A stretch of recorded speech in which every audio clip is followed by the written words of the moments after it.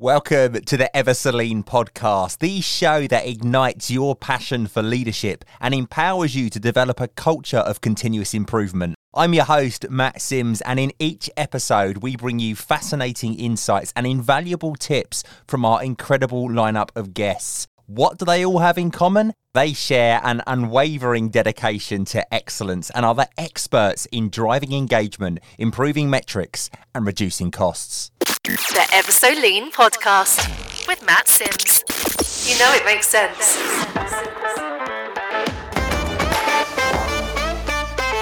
This episode is sponsored by Catalyst Consulting Limited. Catalyst Consulting exists to help people and organisations work better today and be ready for tomorrow. They have a rich history of igniting business transformation using business agility, lean, Six Sigma, strategy deployment, agile and change management. They can help you and your organisation to develop the skills necessary to work and manage differently. To find out more, check out catalystconsulting.co.uk. Today on the Celine podcast, we're joined by a true powerhouse in the world of mental health, well-being and resilience. And what makes this episode even more remarkable is that our guest is speaking to us all the way from beautiful Sydney, Australia. It is my distinct pleasure to introduce the one and only Bill Carson. Now, Bill is not just a professional, he's a visionary leader who has made it his life's mission to affect change and make a lasting impact in the field of mental wellness. As an accomplished author, a creative speaker, a compassionate facilitator, and a transformative coach, he has dedicated his entire career to helping individuals, companies, and communities overcome the complex challenges of mental health issues. His commitment is nothing short of awe-inspiring. Bill has empowered countless individuals to cultivate the skills and strategies necessary to enhance their empathy, elevate their mental and emotional well-being, and construct an unshakable foundation of resilience. Bill's reputation really does precede him. He's a sought-after luminary in the fields of mental health, resilience and mindfulness, but his dedication doesn't stop there. Bill has volunteered over 650 hours as a Lifeline volunteer telephone crisis supporter, demonstrating his passion for helping others is not confined to the professional realm. Recently, he added author to his list of accomplishments with the release of his book, Safe Conversations for Work and Life. This book provides invaluable insights on how to have meaningful conversations about mental health and well-being, conversations that make a profound difference to somebody's life. In this episode, Bill will offer a wealth of insights. He provides practical tips for incorporating mindfulness into your daily routine, helping you stay present and grounded. You'll gain fresh perspectives as Bill explores the dynamics of empathy versus sympathy, shedding new light on these critical concepts. He equips you with invaluable strategies for managing stress and warding off burnout, all aimed at enhancing your mental and emotional well-being. And for managers, Bill offers guidance on recognising and supporting team members' mental health challenges through empathy. This episode really does cover various aspects of personal and professional development, including the impact of change management on human beings. Bill's expertise will leave you better equipped to navigate these essential areas. So get your notebook out and expect some actionable insights and skills, all delivered in the expert tones of Mr. Bill Carson. Bill, welcome to the Celine podcast. Thank you, Matt. That's an outstanding introduction. Thank you very much. I really appreciate that. You need a massive roar and a round of applause as you walk on stage. Yeah, I love it.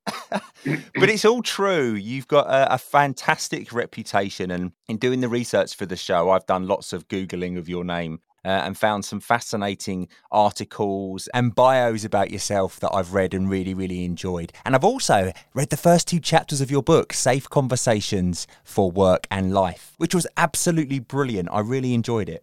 Thank you, Matt. Yeah, it's lovely. It's lovely to be with you. And this is a topic that, as you can tell, I'm hugely passionate about, and I want to support you and your listeners to get value from what we talk about today. And it's a real good fit as well, as we were saying just now, that change management in particular is quite an emotive subject. You know, people going through change, it can be really challenging. So I think understanding what that entails and thinking about the individual and the human being behind the change is so important. Mm-hmm. So this whole topic of change really, fascinates me. And one of the really interesting distinctions is that when change is stimulating, we don't mind. So the change of going on a holiday, to be stimulated, to see new environments, change me, like get me out of my work and home and happy days. One of the big issues that a lot of people resist change at work is that it's not stimulating. It's like really imposing, and it's like, oh my goodness, why am I doing this? And I had the experience yesterday. One of the organisations I work with is Mental Health First Aid Australia, and I've run, over 250 mental health first aid accreditation workshops. Anyway, they've done a major upgrade on their system, and as we know, major upgrades on systems. What's going to happen when they, reboot it and let's get going? It doesn't work. Yeah. and guess what? So I go to log in, and it doesn't accept my login. And it's and then recreate password. Try to recreate password. Doesn't recreate password. Now I immediately had the not uncommon stress reaction of, I won't actually say what I felt, which was, oh, here we go, bloody blah blah blah. And I was noticing my negativity. And one of the things I've been practicing for quite some time is there's, amongst many methodologies from cognitive behavioral therapy, for example, is a methodology called cognitive reframing. And I kind of, or sometimes referred to as cognitive reappraisal. I tend to, my own version is, as I call it, positive reappraisal. And I'll give you a bit of context for how it works. And Matt, do you have children? Yes, I do. Okay, and so imagine your 5-year-old, and our son Richard is 27, and a classic scenario is when Richard was 5, and just younger, he'd love to go to the $2 shop, because there'd be things in there, like a boy wanting to buy things. So we'd buy one thing, and then one's not enough, then he's got to have another and another. Anyway, so he'd see something and and I'd say, no, Richard, we need to leave. And he'd be on the verge of then throwing a tantrum, as any healthy young child would do. And what I'd do is, and you've probably done this as well, like lots of parents, is you then do a sudden pattern interrupt and redirect his attention. And then I'd head towards the door and go, Richard, have a look at this. Yes. And then I'd grab him and then head out the door. And then we get outside and then redirect his attention again. And it's like, oh, look at the truck. And, so shifts his little brain being stuck on the upset. Yes. Am I making sense? Have you done kind of similar things? Absolutely, yes, I do. Although, funny enough, my wife does that to me when I'm in the shop that sells like TVs and things like that. She's trying to divert my attention out the store. Exactly. Yeah. And there's lots of kind of ways it can be done. So as a way to do that for us as adults, amongst many things, is a strategy I learned quite some time ago, which is in that experience of the frustration, then I just suddenly do a total pattern interrupt, positive reappraisal. And I responded with, I just, said, how good is this? The frustration of the damn thing, won't accept my new password. How good is this?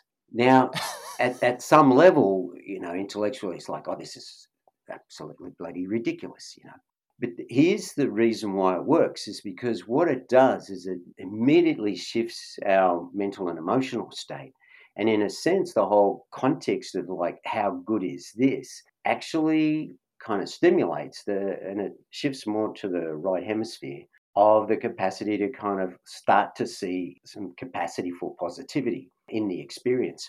And sometimes a lot of people who are really stuck on negativity, they don't like doing this kind of stuff because they think that it's just Pollyanna-ish and doesn't solve the problem. But the reality around vast amounts of research is that when we shift mentally and emotionally, and particularly sort of more accessing out of the left hemisphere into the right hemisphere, more of the positive thoughts and feelings, we actually then bring more of a whole brain capacity rather than just a half brain capacity to actually then think more effectively about the complexities of what we might be experiencing. And what I noticed is I then thought to myself, okay, look, typical, frustrating at the moment, but then I future paced, look, when this is up and running, probably in a week's time, when I'm good to go in 2 weeks' time, this will be like totally natural. This is the best thing they've ever done. This is, fantastic. And then that just immediately shifted my emotional state. I wasn't as grumpy about it anymore, had a better attitude, and, things moved on positively. They made phone calls, had a conversation, sent me emails, and now we're moving in the right direction. Does that work the same? So say that you was a leader on the shop floor and you'd introduce something new and it was an employee that was having the issues logging in. As the leader, if you were to stand there and sort of portray that onto them and go, if it was going wrong, go, oh, this is really good. This does this, that. Is it the same effect? Does it work the same way? No, look, there's a lot of sophistication and complexity in change. And one of the really fundamental themes that has to be really understood, both at a personal level and at a corporate level, is the 4 Ws. And this came originally from the work of a woman by the name of Bernice McCarthy, who applied this in a learning context. But it's also really relevant both from a change, learning, communication context. So the 4 Ws are why. Why are we doing this, and what's in it for me? Number 2 is, what are we doing? What are we changing? Number 3 is how. How is the change going to take place? And number 4 is the what if and what else. And what happens that screws up a lot of change. And a classic example, I've worked with a lot of sales teams, and they introduce Salesforce. Salesforce is, amongst many CRMs, is a very, very good one, but it's very complex. And so if you're, classically old sales organization, you've kept all your information on cards and things like that, you know where to find it, everything's fine. Anyway, the gurus, the sales leaders, they either come across it or their competitors use it, etc., etc. So they figure out the why, and there's a really strong business case for them, a very strong why, and it's very stimulating for them, because if they get like Salesforce in place, operating beautifully as Salesforce leads them to believe, and it's all done fantastically, then it's very stimulating for them because they'll hit their targets, they'll get their bonuses, and happy days. So their why is very, very strong. And then invariably what they'll do is they'll then say, this is what we're doing. We're now introducing Salesforce. And then when people go, well, hang on, like, why? And what's in it for me? Why am I going to have to grind through this whole thing? Oh, no. Look, you just need to do it. And so that's a big one that gets missed. Then, okay, here's the what. The other biggie then is how. How are we going to introduce it? What about this? What about that? And what often then gets interpreted is with quadrant 4, when people start asking about the what about this and what about that, very negative, you're not being cooperative. It's like people have to ask questions. They have to have their feelings listened to and heard and validated. And so there's a real immaturity often in working through change and dealing with these things and making it really clear as to why we're doing it. Yeah, do you know what? I'm thinking back now to some of the projects that I've done in the past where we've introduced change. And sometimes, as somebody who's leading change, you can get so swept up in the physical project itself and the deliverables and the timelines and the commitments you've made to the senior bodies sitting upstairs in the boardroom that you go down on the shop floor and it's just about getting it in and getting it going. You really do overlook the individuals that are working in that area. Sometimes those people have been working in that role for a long time. Mm, And, they might quite like the way they do it already. They might quite enjoy the role that they do that's very manual and exactly. physical. And Yeah. then we're going in there and saying, I don't really care about you. I don't really care what you think. I don't really care about how you've always done it. Now we're doing it this way. Get on with it. Exactly. And so now, with all the work that I've been doing in mental health, there are significant mental health issues that are created by this poorly done change. So, first of all, anxiety is highly correlated with uncertainty about the future.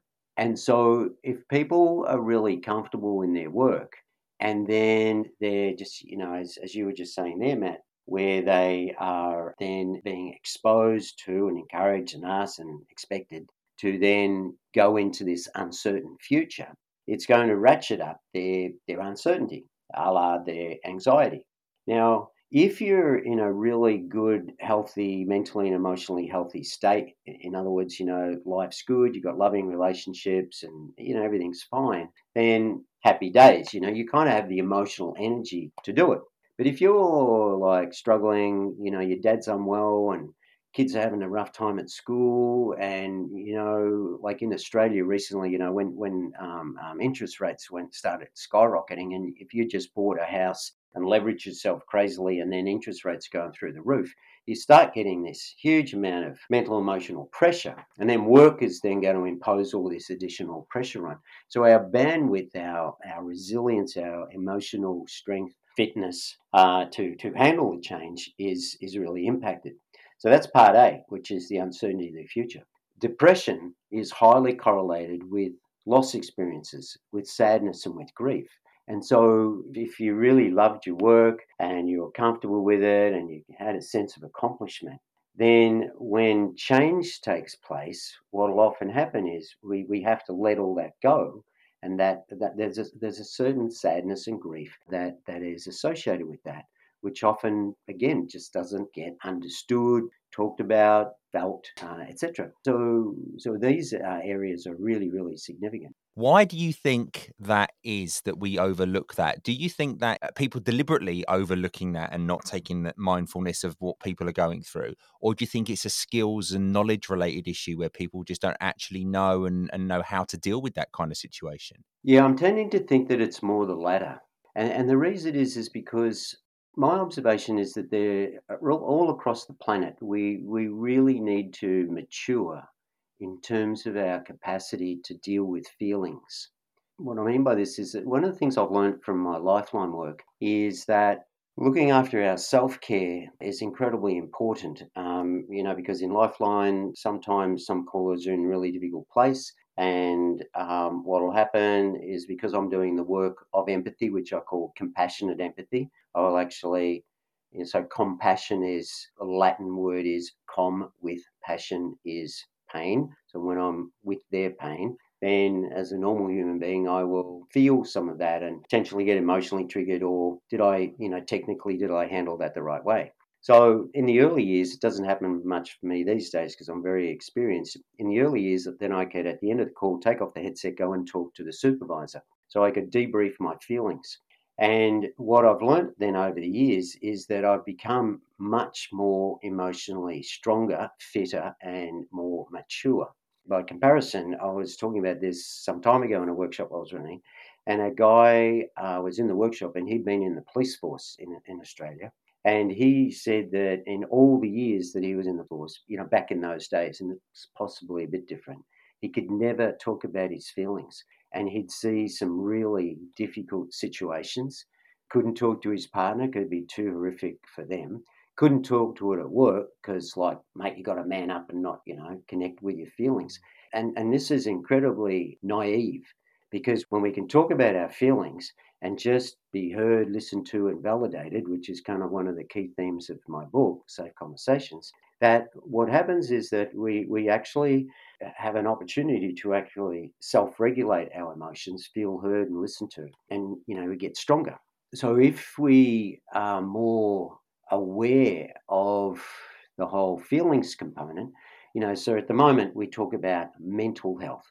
Well, no human being on the planet ever has thoughts without feelings. They just go together. So we fundamentally should be talking about mental and emotional health because the two of them fit together. And when change takes place, when we have conversations, we have feelings, and validating feelings and allowing feelings to be heard, listened to, and understood, and we get mature and smarter around our feelings, then we get better. So I think, Matt, the issue there is not so much that it's an issue of, there's a bit of the English, stiff upper lip, don't talk about your feelings kind of Yeah. thing.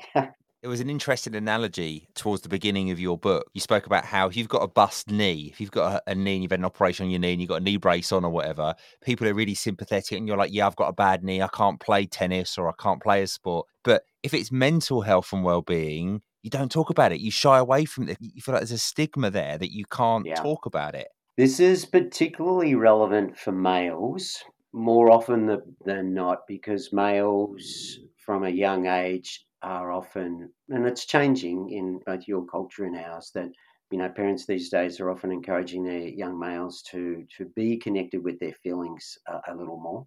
And so when I've run men's groups, then you put a group of guys together and it's just totally safe to open up and talk about how you're feeling. And there's no judgment, no point of view, no, mate, you should do this and what's the matter with you, etc. When it's just totally okay to talk about our feelings, then we do that and we can just feel safe in talking about our feelings. But what often happens with males in the broader culture, there's this kind of whole perception of weakness. So a way to understand this is, so if you go back to what we just touched on there. So back in 2018, the end of 2018, I busted my knee in a surfing accident and tore the ACL pretty badly, damaged the meniscus and the MCL, and I was in a lot of pain. Now, what happens when we injure, our various extremities and stuff like that? So we'll have the pain, but then the thing is that what we don't do is that I didn't attach my identity as a male because I had pain and therefore I was feeling weak.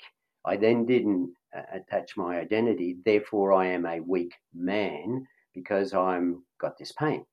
Now, that problem that happens when we experience emotional pain and loss experiences from a relationship breakup or, the loss of someone close to us dying, and we're hurting from that loss, with the pain. And particularly when a male maybe got a lot of underlying trauma, they got what I call an internalizing stress reaction style. I'm not good enough, I'm not worthy. And they go to a place of, I'm not good enough, I'm not worthy, people would be better off without me. When feeling that pain, what the problem is that it gets attached to our identity, I think, and I'm feeling this pain, therefore I feel weak, therefore I'm a weak man, and therefore I can't talk about it. I've always suffered with mental health. I've always had issues. And I can trace it right back to the moment that it started in my childhood where I had a traumatic experience and I know where it came from. And I've kind of learned over the years that it's part of me and that's who I am. And I've accepted it. But I've always been very open about it. So I'm very happy to talk about my mental health issues, my anxieties, my stresses. And I actually find talking about it makes me feel so much better. Especially when I bring it up around people that say I've just met somebody, not in the supermarket. I don't wander around and go, excuse me, by the way, you have mental health issues like me. But I'm open about it. If I get to talking to somebody and something comes up around it, I'll talk about it. And do you know what? 9 times out of 10, when I do that, the other person will then turn around and let on that they have similar issues around anxiety or stress. Yet you would never know it looking at them. You would never be able to tell, and they would never bring it up. But because I've brought it up and shown that little bit of weakness is the wrong word, but I've shown that little bit of, behind the curtain of me, they then do the same. And I like to encourage that because it does help me. Yeah, exactly. And so that's another theme that I talk about in my book. And that is that one of the things I think is really important for us to, all of us as, as humans, adults, particularly to be mindful of, is this whole question of, am I safe to talk to? And essentially what you do when you're willing to be, often referred to as vulnerable, that's Brene Brown's kind of message. My version would be when you're feeling authentic, so you're not comfortable about sort of talking about the authenticity of who you are without all the airs and graces. One is you've developed the capacity to feel a sense of safety in when you'll share it. And you've learned to be respectful of who might be able to receive it because it can be pretty challenging. But then what you do is because you actually lead with your own authenticity, then you're actually therefore signaling that I'm safe if you want to open up and talk about your own experience. And, and that's wonderful. It's a really good thing. Good on you. I used to think, right, I was spreading anxiety because everyone I would get to know after a few weeks, they would tell me they had anxiety. And I would feel like it was me portraying it onto them all the time without them knowing I was making them anxious. And then in later years, I realized it's not me spreading it around. It's actually quite a common theme and just me talking about it enabled them to feel the confidence to be able to open up and discuss it. And I've had it in professional environments as well. As a leader of people for many years, my team, I've always found, are very open to come to me and say, look, Matt, I'm suffering at the moment. Things are really hard at home. I'm feeling really worked up and stressed. I've got these symptoms. I've been to the doctor, and I've been able, because of my experiences, I've been able to say, do you know what? I totally get it. What works for me is this. Have you thought about this? Have you thought about that? And I've been able to manage their workload and them as individuals because of that. Exactly. But somebody who's never experienced that, being a leader of people, that must be a really difficult thing, because someone comes to you, you've got no experience of dealing with it, you've never felt it yourself. Someone comes to you and goes, I'm having a hard time at home, not slept much, or, I'm feeling really wired and anxious. Some leaders who have never experienced it might turn around and go, well, that ain't my problem. You're here between 9 and 5. Get on with the job I pay you to do. Exactly. And fundamentally that's got to change. And, that's a big skill set that I teach in the workshops, the Safe Conversation Skills workshops. Because you see, the distinctions is you have inherently a capacity for empathy and compassion for other human beings. And because you've done work on yourself, you had that self-awareness, that you therefore created the safety for other people to come to you and talk about it. Now, managers who kind of do the work they do because they love either being in control of other people, getting a raise, getting KPIs, very task focused, they will often find this aspect of their people leadership quite difficult to do, because one of the big challenges that they experience is manager brain solves problems. Manager brain tells people what to do. So when someone is presenting with challenges, and this is a big, really important skill for managers to be able to see the difference between personal issues versus performance issues, and the manager being able to have that conversation. When a manager can't, it's really unpleasant for the people. And in fact, there's legislation now that's going to change all that over time. But when a manager can do it, what I teach is you turn off manager brain. This is not your problem to solve. And it's a conversation that's very person-centered. And essentially what you're doing is that you're engaging in conversation with that person to help them develop their own self-awareness around what's happening for them, and then therefore what resources would be most suitable. Now, one of the big distinctions that I make, and then people really take away, is the big distinction between the you and the I. And the big distinction for a lot of managers is that they think that they need to be making I statements and sort of telling the person what to do, or talking about their own experience. No.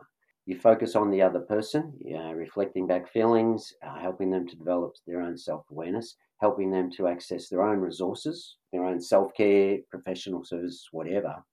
And then at some point, it might be useful to talk about one's own experience, but really that's not highly encouraged. When you've got good relationships with people and good trust, then you might want to do the I, but generally it's about the you.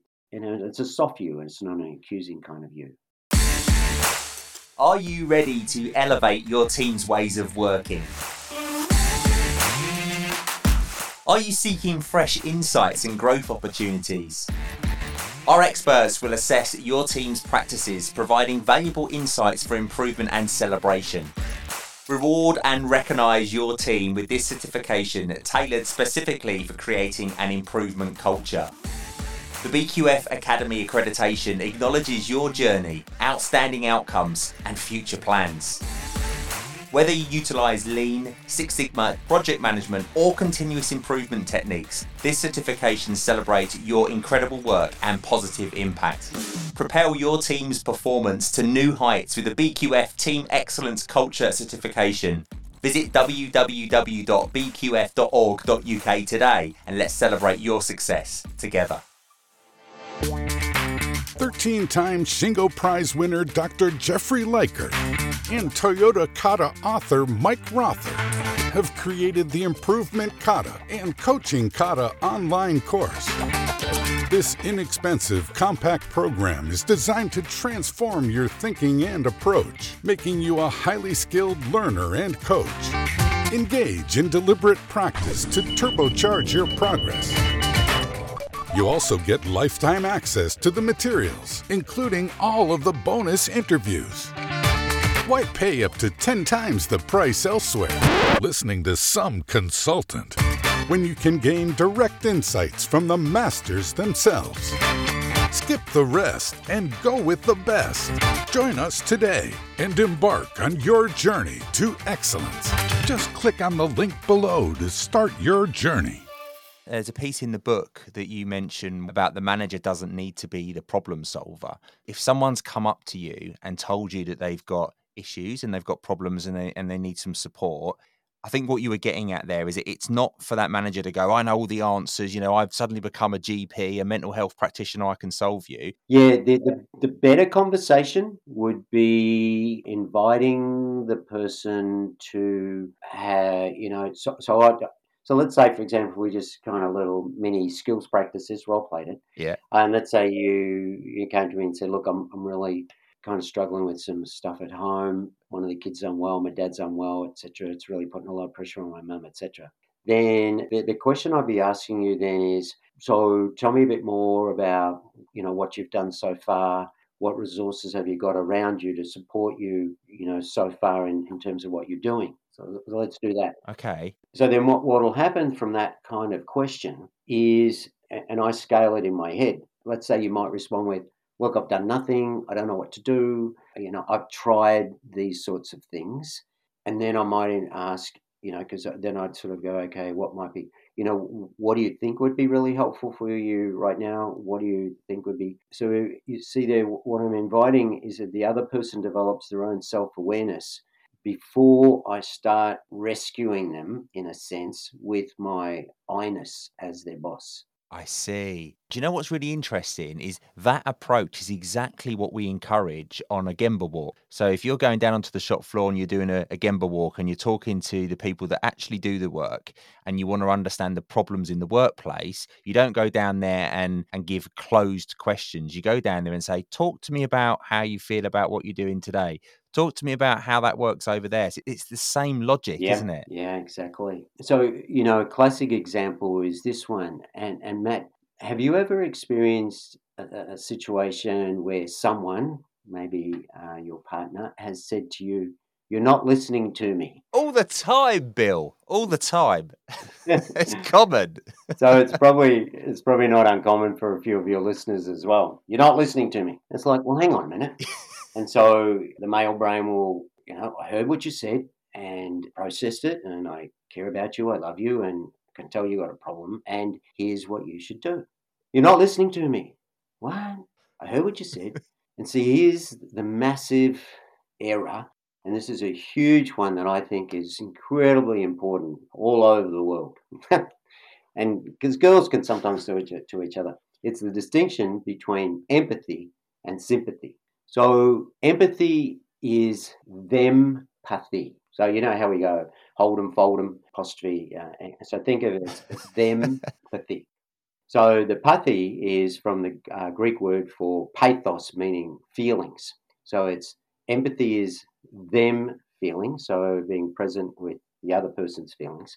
Sympathy is self-pathy. So it's self-feelings. And so the thing that we have to be so mindful as humans, and this causes so many problems, is so let's say, for example, we go back to that scenario where your partner says, I've had a bloody shocker of a day today. All this was happening, and I tried to talk to my boss about it. He didn't follow up, and then I get home and the place is just an absolute mess, and I'm just not happy. What happens is because we care about this person, we will feel their feelings. And then what happens is that if we're unconscious to noticing that, we feel the feelings, then it'll fire up our stress reaction, and our stress reaction will then be to either externalize our thoughts and feelings, our self feelings onto the other person and project onto them, what they should do. So it could be some version of, we could externalize and tell them what to do because we're projecting and being judgmental and attacking, or we do some version of what are you telling me for? I can't handle this, and You think you've had a bad day? Then let me tell you about my day. And so self-pathy, self-feelings is, okay, stop, settle down those feelings, stay present with the other person's feelings, and then reflect back something like, gee, darling, that sounds a shocker. That sounds like, it's been a really hard one for you. You see? So you reflect back their feelings, with a gentle you. And what help would you need from me right now? How could I help you? And you stay present with the other person and not be dumping our stuff onto the other person. That takes such a presence of mind, though, doesn't it, to do that? You don't purposely go in there and go, as soon as you start telling me about you, I'm going to bring it straight back to me. It just naturally happens. So you really need to stop yourself and think, and to stay connected is quite a challenge sometimes. I mean, sometimes it goes in one ear and out the other for me. Exactly. Yeah, you see, it's natural, as you say, it's natural because it's an habituated reaction. I'll give you another example. So some time ago, I caught up with a friend of mine that I hadn't seen for quite a lot of years, and in the course of the conversation, he said to me that his wife had died from cancer, from a long bout of cancer, and then my response was, that must have been incredibly difficult for you to have experienced that and gone through it. And then, the conversation continued, and he then said to me later on, he said, no one has ever responded that way. They always Wow. respond with, I am sorry for your loss. I give you my condolences. And so people kind of do the best they can. They are being sympathetic, self feelings with I statements, but it just absolutely fundamentally disempowers the person you're having the conversation with, because they've shared something that's really difficult for them, and then we respond with an I statement. Whereas if we reflect the feelings that they're probably experiencing, then that's really good listening, really good being present, really, Mm. really, really good communication skill. It's interesting because I I think naturally that the natural thing to say if someone says something like that Mm, is, I'm really sorry to hear that. I'm really you exactly. think that's the right Yeah. thing to Yeah. say, don't you? No. But it's actually Because not. just now, right now, as I was listening to you as you were saying that, and I was thinking of myself in a situation where I shared something, and then you respond with your I, then immediately it's gone to you, and it's not about me anymore. Yeah. It's not about the person. Oh, Bill, you've given me self-conscious worry now. You've caused me health issues. I'm going to be worrying about when I speak.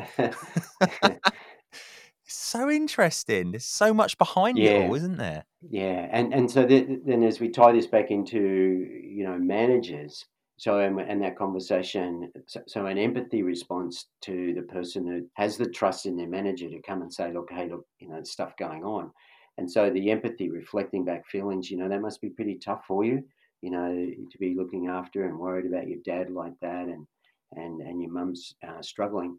Like, how are you going, and like what support and resources have you got?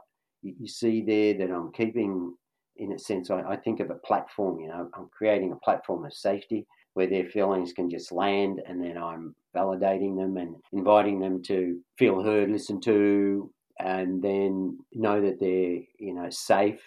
And then if they don't know what to do, then I might make an I statement, which might be, look, do you feel that you need a bit of space in time? Do you feel that there be a need to sort of change your work at the moment so you can kind of just free up some time? You see there, I'm inviting them into kind of making the Mm. decision that would work for them. And they'd maybe say, yeah, look, maybe like it looks like they're going into hospital on Fridays. That would be pretty helpful if I could just free up some Fridays, maybe for the next 2 or 3 weeks.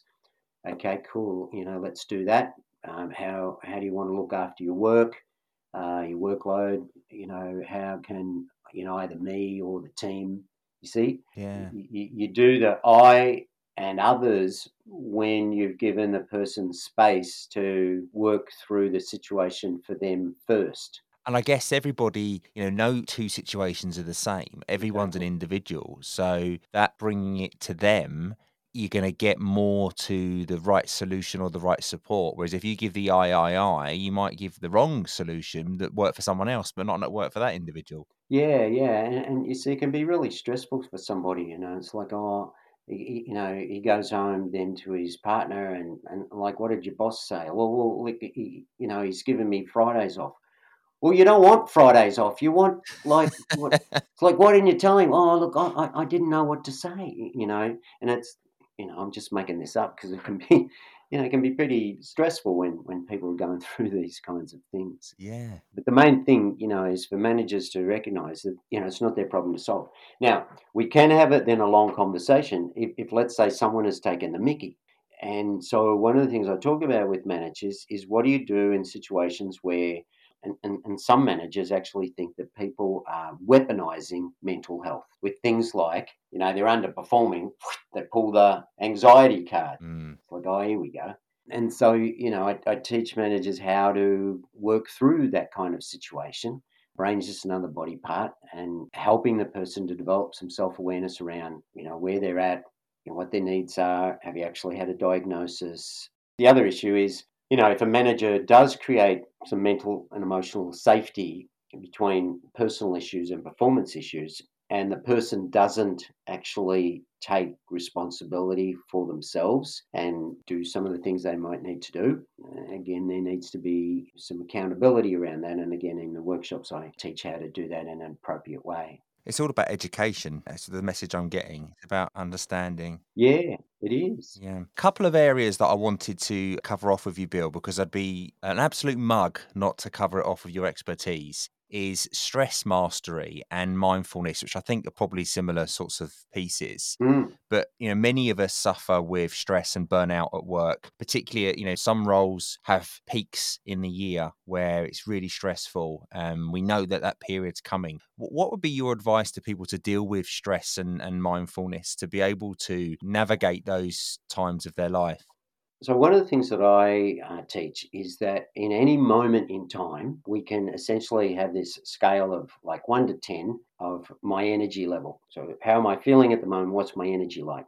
So 6 to 10 is what I call energized. 4 to 5 is feeling empty. And then 1 to 3 is feeling exhausted. And, we vary from exhausted, empty, energized. We vary like that all the time. Welcome to being human. We have mood variability, energy variability. Mood is a combination of thoughts and feelings, which is, our energy level. So let's say, for example, you start the day and, you do an hour and a half with meetings back to back. It's a pretty solid meeting. And let's say, there's some things that have come out of that's maybe things aren't going so well, and your energy goes down to like about 4 or 5. Now, you got to be really mindful. Okay, this is the way I'm feeling now. Because if you don't do anything to nurture your energy, what'll happen is, let's say you go into another meeting, or doing some work, or you pick up calls, such as, and if you start then going down into a 3 or a 2 and start being emotionally exhausted, and then you go the rest of the day. And then on your way home, whether you're commuting in public transport or in the car, and you keep your energy low and you don't build up your energy again, then you get home and you're depleted and you're cranky, Yeah. or you're not a nice person. And so we've got to be consciously aware of our energy. So if you're getting down into empty or exhausted, what do I need to do? So there's 4 fundamental energy sources: physical. Right, move your body, go grab some water, have a bite to eat, whatever the case may be. So that would be physical. Or mental. So mental would be like if you've got to do creative work and you're just feeling drained and you're not in a good place for it, then maybe just do some rinky-dink admin work or stuff that's not overtaxing you mentally. Or emotionally. If you're just feeling emotionally sort of drained, what are you going to do to kind of get yourself up? Maybe, how good is this? Or, go talk to somebody, shift yourself emotionally to get your energy back up. Or the 4th area is purpose and meaning. And when people don't have purpose and meaning in their work and they're just grinding it out every day and they don't find just the absolute fundamentals, like I just show up at work because I care about other human beings and I want to be a nice person. Simple as that. So stress, there's a guy here in Australia whose name is Nick Petrie, and he makes the difference between pressure and stress. So pressure is just the pressure of work and life and, getting things done. But he makes a really good distinction. I kind of like it. And that is stress is then when we start ruminating. Did I do that right? What do they think of me? I made that mistake.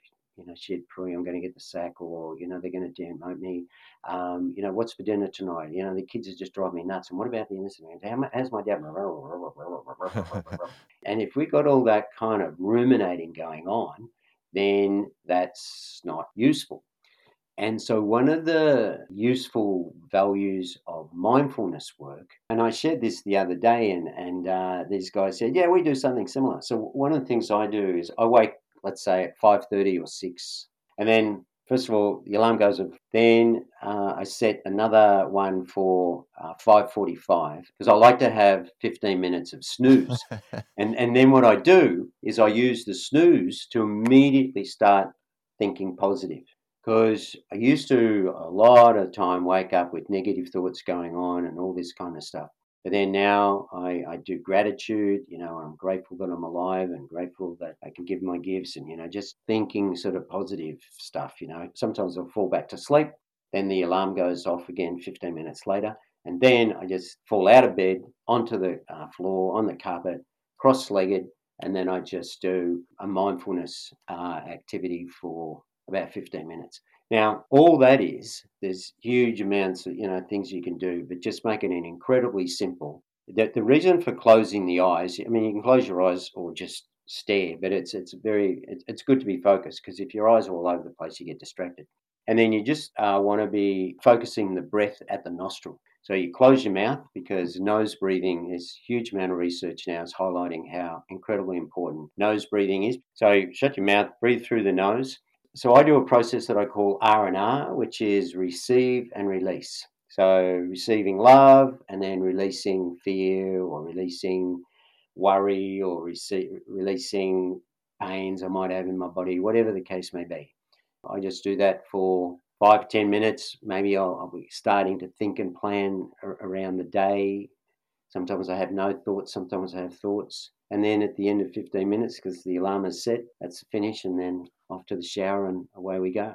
Talking to you, my breathing changes as you're talking through it. I start breathing through my nose and I start holding my breath a little bit and letting it out. I'm going to try that. I'm going to try it. I'm very much, need to leave at 10 past 8, get up at 8, roll out of bed at 2 minutes past 8, quickly get dressed, washed out the door person. So it's going to be a bit of a culture change for me, but I'm going to give that a try. Yeah, and the thing to sort of recognise with these things is they take time. They're a new habit. When I used to have a long commute to the office, I used to find that that commute home, I would naturally decompress during that hour and a half in the car with my eyes open, I might add. Yes. It used to just naturally decompress. But whereas when I only lived 5 minutes from the office, you didn't have time to switch off and decompress. You'd very much walk through the front door still wired and in the zone. Yeah, absolutely. And I'll just touch on the other theme that you'd mentioned there that's often a struggle for a lot of people, and it's this whole issue of burnout. And it comes back to the same combo of stress and burnout. And often people will be burning out because they deplete themselves way through that empty region and exhausted region. And so this is why, in any moment in time throughout the day, I'm conscious of it. I know my energy's gone down. It's like, okay, what do I need to do? Either, I've got to smash through some work and get it done, and then I'll go and do something else, or I'll take a break there and then to get my energy up. So I'm constantly mindful. And I think that then if we look after our mental and emotional energy, and then that'll then therefore support our mental emotional health and fitness, that then we can, resource ourselves to be more effective to deal with things that we find stressful. And then probably a whole other conversation, Matt, to kind of a whole bunch of strategies to talk about how to deal with anxiety and how to deal with depression, because they're two biggies that a lot of people really struggle with. Oh, well, Bill, it's been absolutely amazing. You've really opened my eyes to certainly the way I behave and the things that I think And the way I come across to other people, particularly the sympathy and the empathy piece, I think is very, very eye-opening. I have no sympathy for you, though, because I'm about to put you through the yes-no game. Oh, good. Okay. Yes. Oh, now, see, right there, with the uncertainty of that, I could do anxiety, which is, oh my God, Yeah. I hate these things, or B, I might fail. Or I can do excitement, which is, oh, well. Yeah, you look excited. You got the excitement face going on. So basically, the way this works is I'm going to ask you just some random questions throughout a 60-second period. There'll be some intense music playing in the background to add a little bit of stress. And basically, you can answer any way you like, but you cannot say yes, no, or any variants of yes, no. And we'll see how you get on. Now, yes, no is the most used word in the English language, most used words, should I say, in the English language. So it's quite a challenge not to reply yes, no. You up for this? Yes. So, Bill, 60 seconds are loaded on the clock. You can say anything you like, but not yes or no. Is chocolate considered a type of candy? It's a beautiful thing. I love 70% linked. What are the main ingredients used to make chocolate? Cocoa is such an important ingredient. There should be less sugar. Does cocoa come from cocoa beans? As far as I know, it does. And one of the countries that grows it is Colombia. Do penguins live in the Arctic? They do, and there are also some not far from where I'll future live in Victoria. Are you sure? Last time I was there, they were there. Is the Eiffel Tower in the United States? Last time I saw a picture of the Eiffel Tower. You did it, Bill! You did it! I like your strategy of answer as long as possible so there's less questions firing at you. Very good strategy. Well done. True pro, no stress there. You were all over it. Bill, thank you for doing that. Whereabouts can people buy your book or learn more about the fantastic work that you're doing? Because I think there'll be people that listen today that want to know more, because only so much we can cover in this hour. So where can they go? So first of all, the book's available on Amazon, Safe Conversations for Work and Life. My website is inspirelearning.au. People can also find me on LinkedIn, inspirelearning.au, gives you an overview of what I do.